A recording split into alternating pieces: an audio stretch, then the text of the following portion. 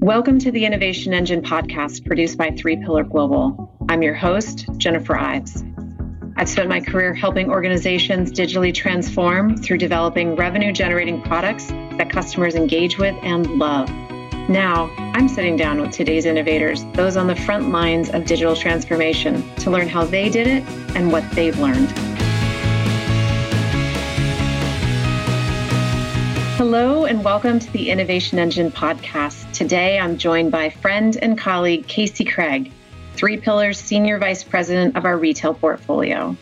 He and I are thrilled to welcome Eileen Mahoney as our guest today. Eileen has been leading digital innovation in the retail world for decades, and we're excited to hear her perspective on the many shifts in retail technology, not just in the last year, but over the span of her career.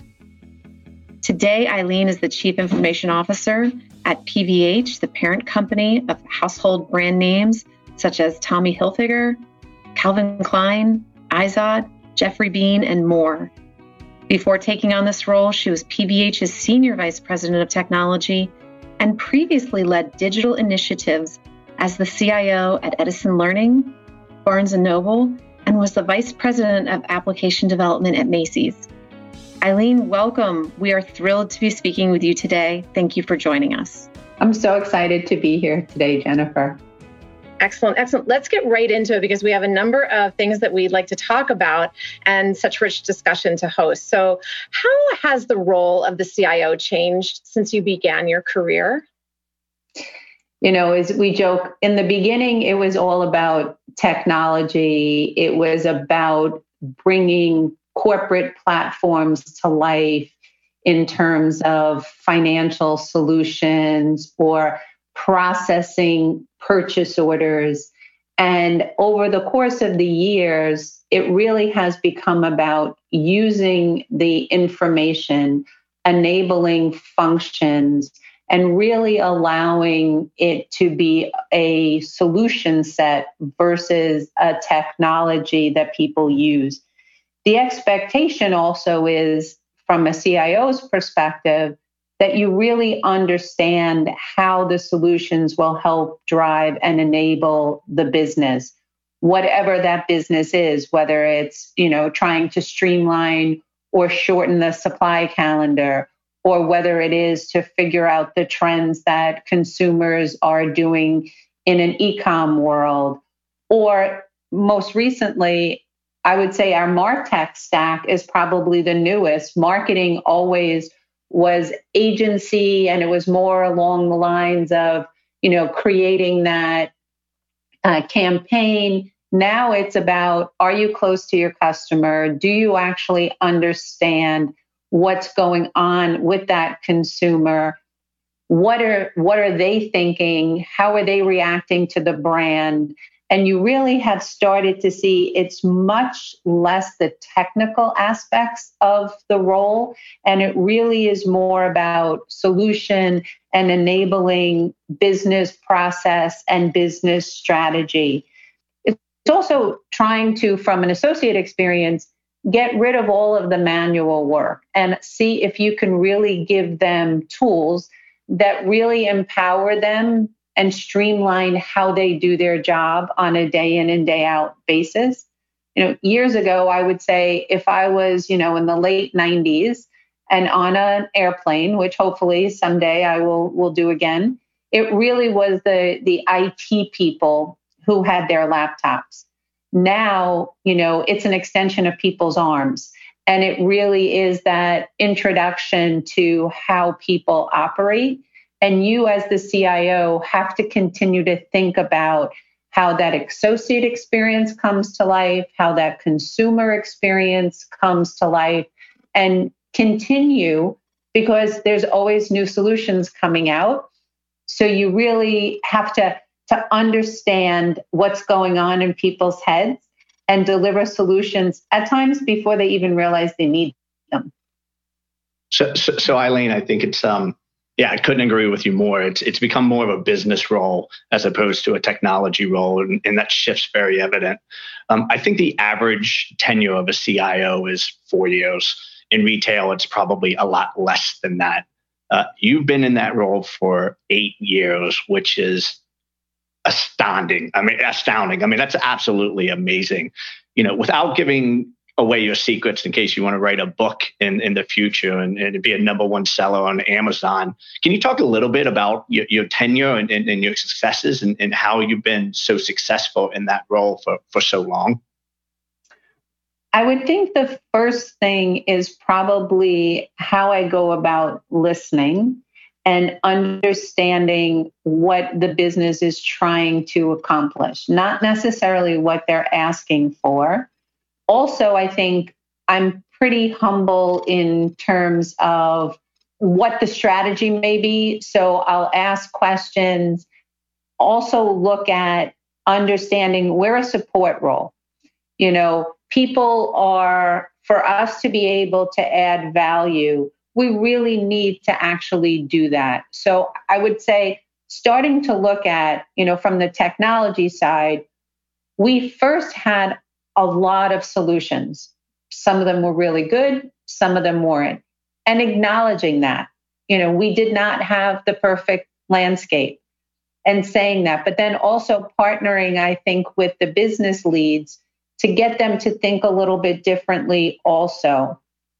And that partnership that went back and forth.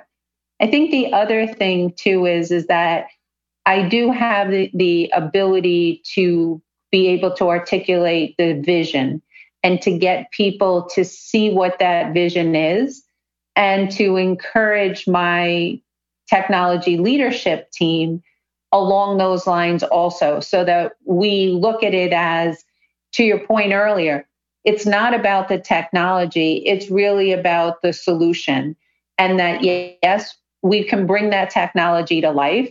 So at times I feel like I'm a Jekyll and a Hyde, because I can sit in a business meeting and talk about what capabilities we need to bring to life. And at times people ask me, well, when did you move into technology? I've always been in the technology side.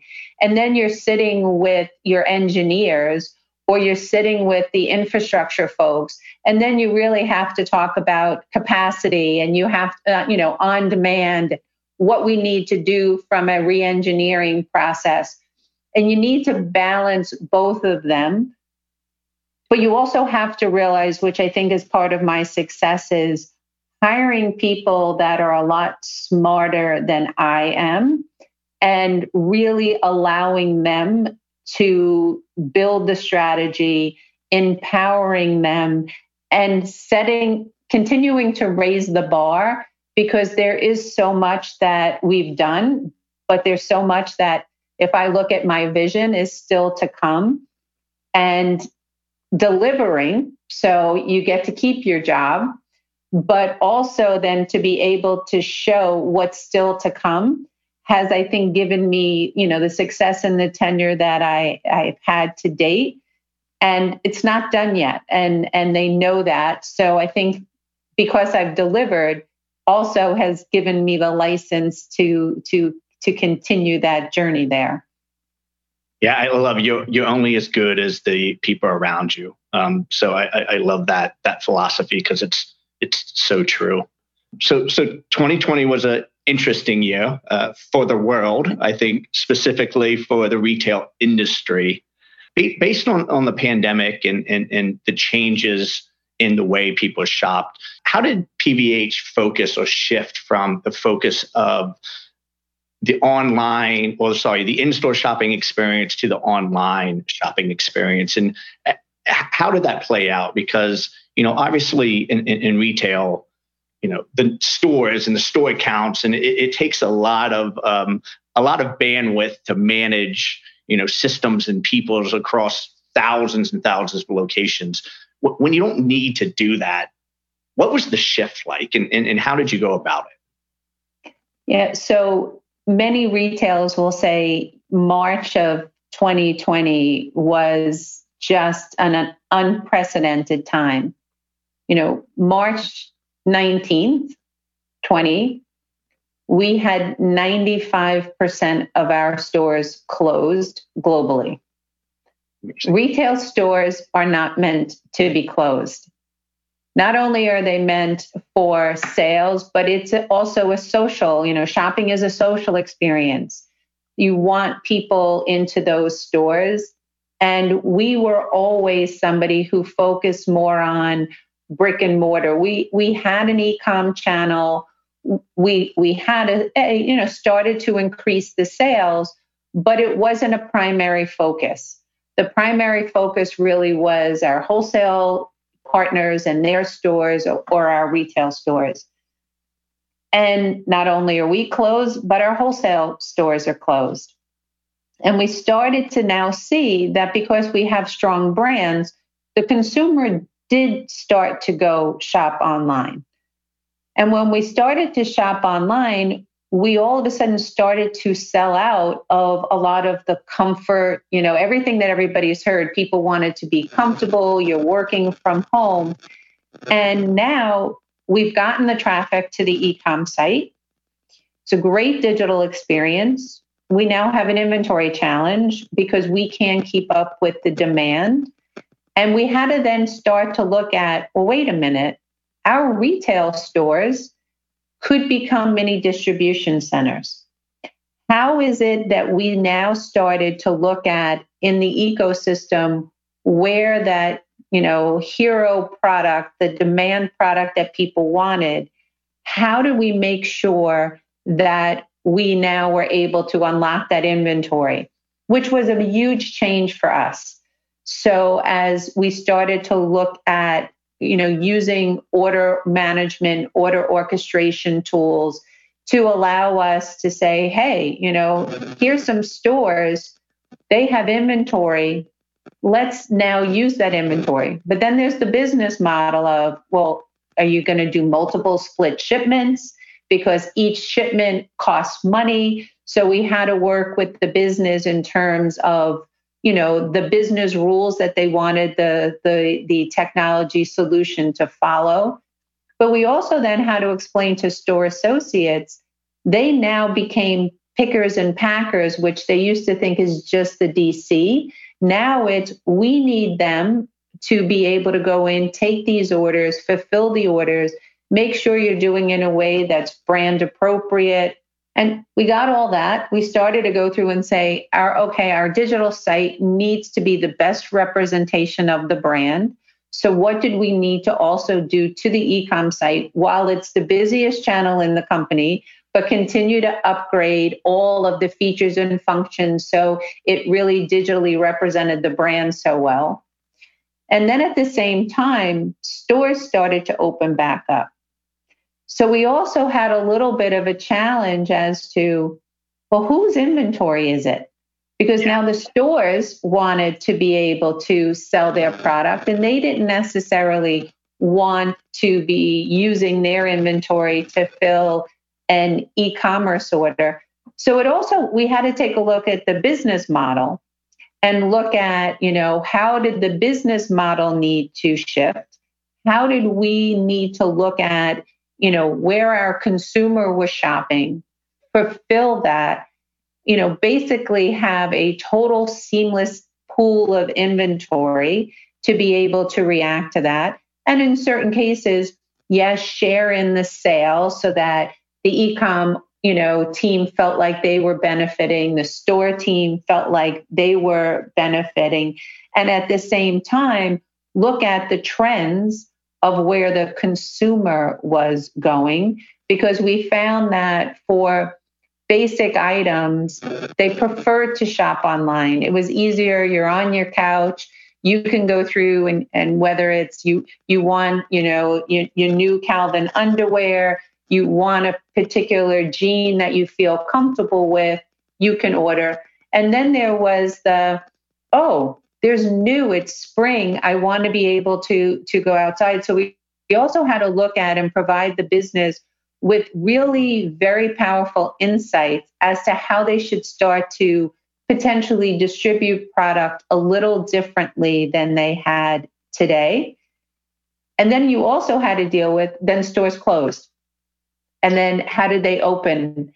And so we actually also had to come with a shop from home. So we put together an app that allowed people to, associates to be in a store, but somebody to be home and shop what was going on in the store, never mind the commerce site, because the commerce site wasn't 100%, a vision of all the product. And it really showed people's ingenuity, their creativity. We talk about, agile mindset. People really started to look at, boundaries aside, what really needed to keep the company going and afloat. And the ideas that came out, we made progress in weeks and months that would have taken years as a result of COVID.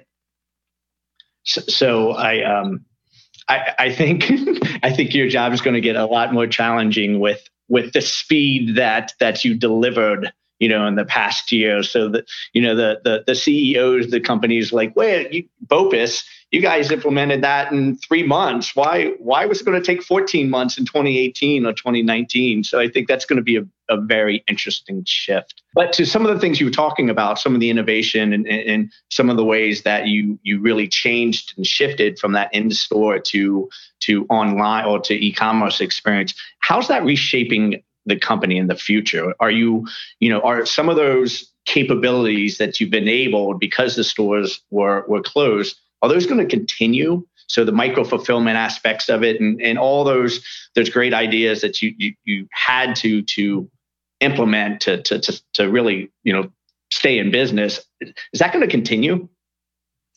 Yeah, we joke around, you never let a good crisis go to waste. And absolutely, what we found is, the digital transformation is here to stay. How people, and it's not just the technology, but it is the operating model that had to get addressed also.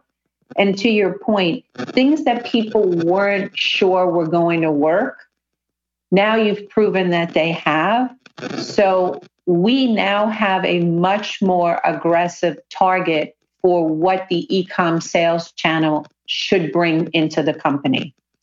You also are trying to understand how comfortable people are feeling when it's time to go back to stores and trying to measure. And we used to have very large stores. And do you need that big of a footprint? And how to balance what you need to have in store to what should be online. And then again, the customer's expectation of, do they want to go shopping?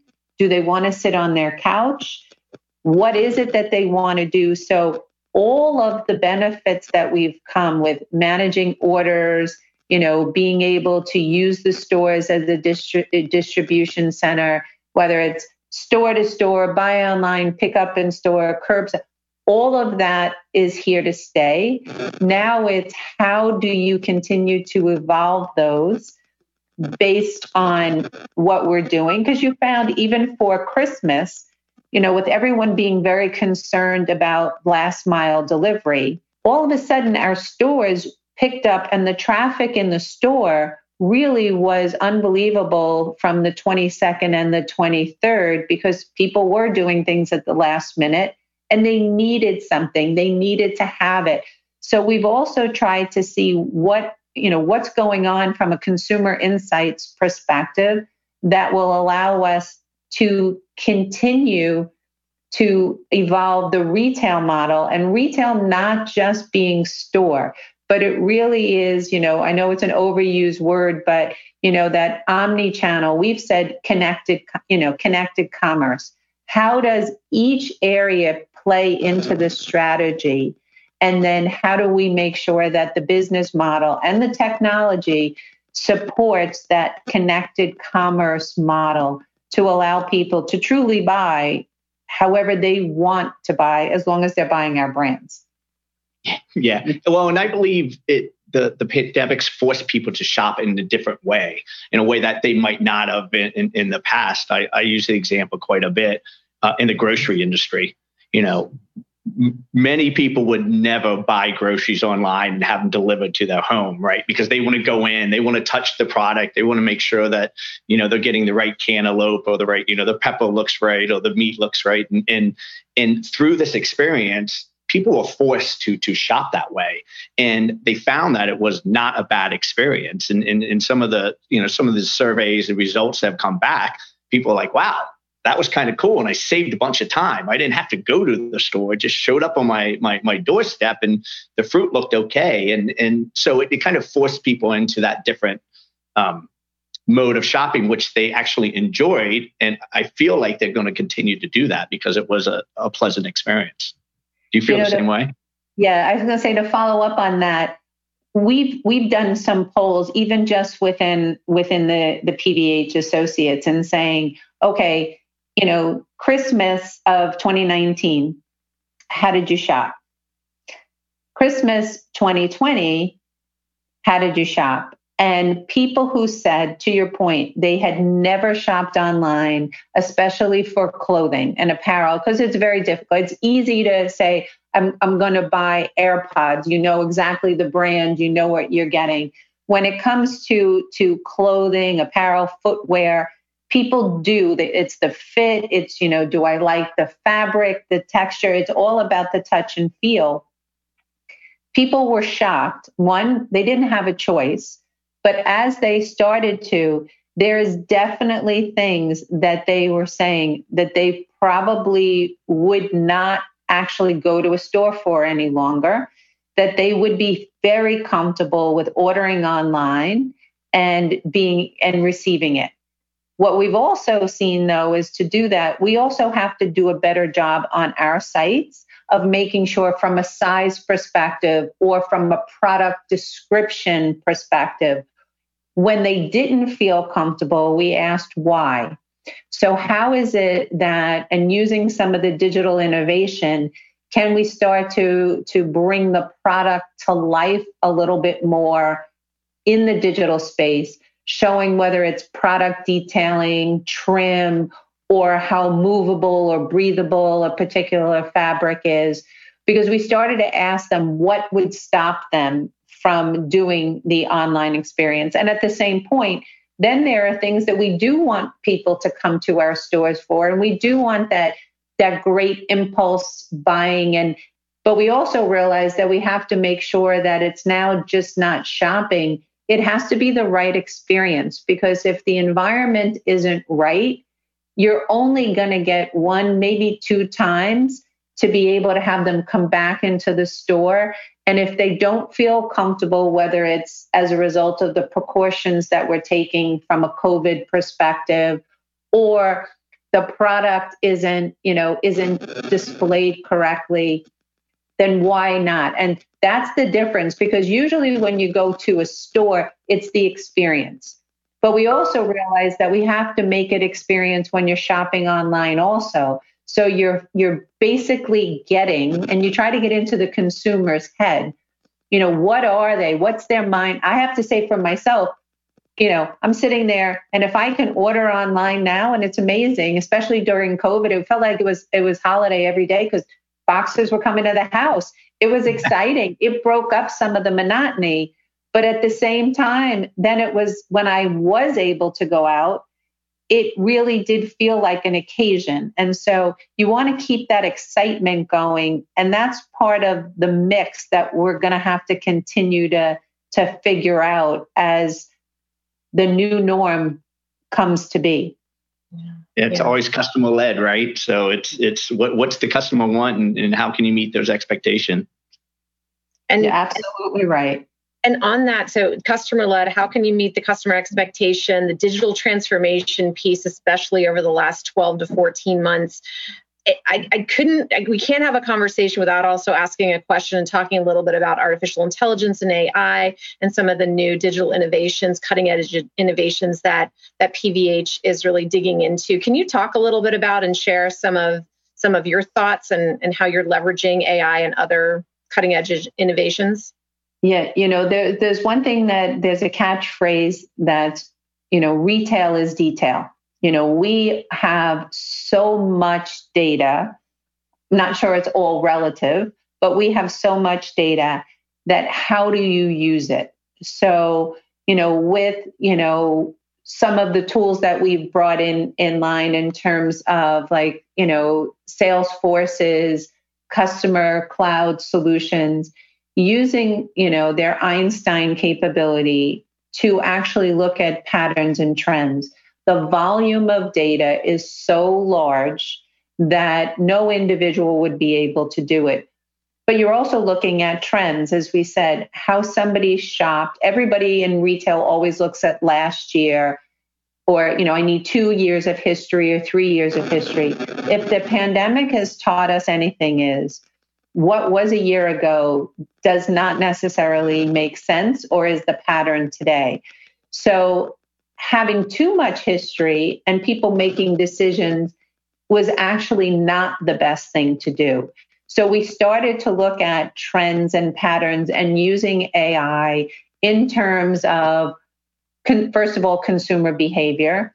We were also looking at it to go through what the recent size grids were that were in people's baskets, whether it was in store or whether it was online, because everybody has that COVID-15. So are we looking at, and were the sizes that we were now bringing on board, did that represent really the population? Because you probably made some of those decisions 12 to 18 months ago that may not hold.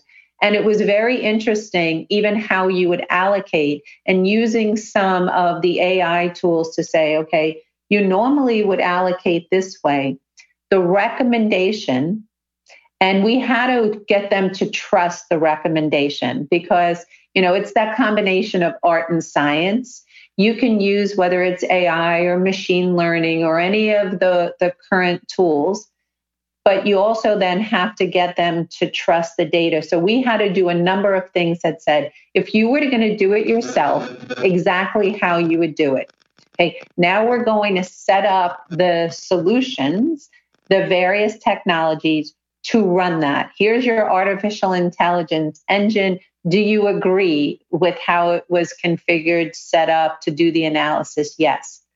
So then when the results came out, and it wasn't what they expected, we then said, well, maybe that's, and now as you start to have clean data and they can test it, they're also realizing that maybe the decisions that are coming out with using some of these tools may be the trends or the decisions that they need to go move forward with. So it's been very interesting to look at that.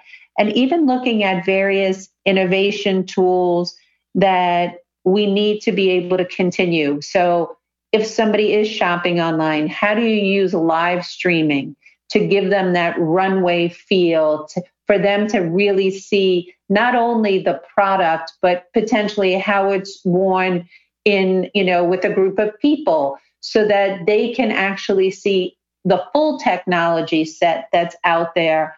We're looking at everything from an innovation perspective to see how it will add value, how it will be allowing us to have the business think a little bit differently, because part of it also is that mindset shift, because technology is always an enabler and we don't want to replace people's creativity, but we want them to be able to spend time on what they really need to spend time on and use the technology to actually enable all of that. And it's been a very interesting couple of months in going through those conversations. Yeah, that's fascinating. Something that you said kind of triggered a thought in my mind. I believe, it's about the shopping journey. It's about the customer experience. And my thought is people are going to want to start that journey more frequently now being at home and really using some of those technologies to potentially start the journey at home, but still go to the store to end the journey. So, creating a basket and saying, I like these things and this is my size, and kind of building the basket, and then actually going to the brick and mortar store to try the clothes on, which I think potentially is a great opportunity for retailers, because the store associates that can see that can start accessorizing and start adding stuff that the person might like based on those those initial selections that started online. Is that something that you feel is going to happen as those lines kind of blur between the online and the in-store experience? We actually are starting to do a test along those lines in Asia, because people are now coming out, and we want to be able to say, if you want to try it on, we want to have it ready for you. So we're going to value your time. But yes, we are also going to complement what you may have had in your basket with other pieces that we feel would complete an outfit. We also are looking at, again, the social aspects of it. So we've had, do we go through and have them put it out on, Facebook, or in China, WeChat, so they can get immediate feedback from their friends as to, does that outfit look good? Because again, that's all about the experience these days. Very rarely, and it's definitely generational, but very rarely do, people under 30 just buy something without asking a friend, or a group of friends, what do you think? They're also reading all the reviews. So it's so important to make sure that if they are going to the store, part of the review is what a great experience it was. Not just that the jeans fit well, but it was fun, and a sales associate also selected certain items that were the perfect match. So we are trying to figure out how best to blend it and really allow the consumer to choose the channel that they want to shop, but to have that, and Casey, as you called it, that seamless experience of, if I put things in my cart that I favor, that I want, how do I get to a store and have it ready for me? And we're just starting that, but we believe that really is going to be very key to giving that right consumer experience that people will expect in the coming years. Yeah, absolutely. So the March numbers just came out for retail, and I think it was a 9.3 increase in sales for March of 2021. There's this concept out there called revenge spending. I like to kind of spin it a little bit and say, well, it's kind of revenge shopping, right? Based on what retail has gone through in 2020, that concept of revenge shopping and going out and wanting to be in brick and mortar stores and wanting to have that experience again is something that's been talked about. What are your thoughts behind that? Have you seen any indications, globally of that truly being a thing in retail? Yeah, absolutely. When China was able to open up and the restrictions were lifted, we clearly saw that revenge shopping. People were out, our stores were busier than we had anticipated, and people really were shopping. Whether it was a feeling of freedom that they were out, they were excited about it. And we were very surprised at how busy and how productive the stores were because people were doing that. We've also seen it in Europe as stores have closed as a result of the second round of COVID. As they've opened back up, people want to be out. They want to be able to be in store and have that experience. And, most recently, whether it's the round of stimulus checks that have come through in the US, you've seen people out. But even now we're finding as the company starts to open back up, or I should say the country starts to open back up, people are now able to go to events. So we're now seeing people out there because people are going to start to go to weddings, whether their current clothes fit or they don't fit, or they just want to be excited because it's now an experience to go out. Suits and dress shirts, which really were non-existent in terms of sales numbers, are now starting to pick up. And I think as the weather is getting nicer, people are feeling a little bit more comfortable. Definitely see that our sales are picking up Still very strong in the digital space, but in store, absolutely. And we see the foot traffic really increasing, especially in outdoor areas where people still are feeling more comfortable. But definitely think people are looking just for something new to give them that pickup and hopefully kick off the spring summer with new clothes. Yeah, and it's amazing. I think it's a big relief to see that store traffic and those sales numbers, that coming out in March and what you personally experienced, because it was such a rough 2020. So it's great to hear. That's amazing news. So as we start to close out our conversation, we always like to ask the same 4 questions of our Innovation Engine podcast guests. So here we go. You ready for the speed round, Eileen? Okay, I'm ready. All right. Casey, kick us off. I will kick it off. So what is your favorite piece of technology? I feel like a kid, but I have to say my iPhone. I can listen to music, I can shop, I can text, I can find out what's going on in the world, and every once in a while, I actually make a phone call with it. So then I feel like a kid too, because I would have answered the same question, answered the question the same way. I don't know. I was without my iPhone for 4 hours or 5 hours yesterday. It was painful, absolutely painful. On that iPhone, what app what's your go-to app? What app do you use the most? I would say from a professional side, it's LinkedIn. Being able to connect with peers is very good. I mean, love the texting features. It's a quick way to touch, to take a pulse of what's going on with friends and family. And, also I got to say, that Amazon shopping bug, when it's able to come quickly, it's been a go-to recently. Yeah. It's real. It's real. It's a real thing.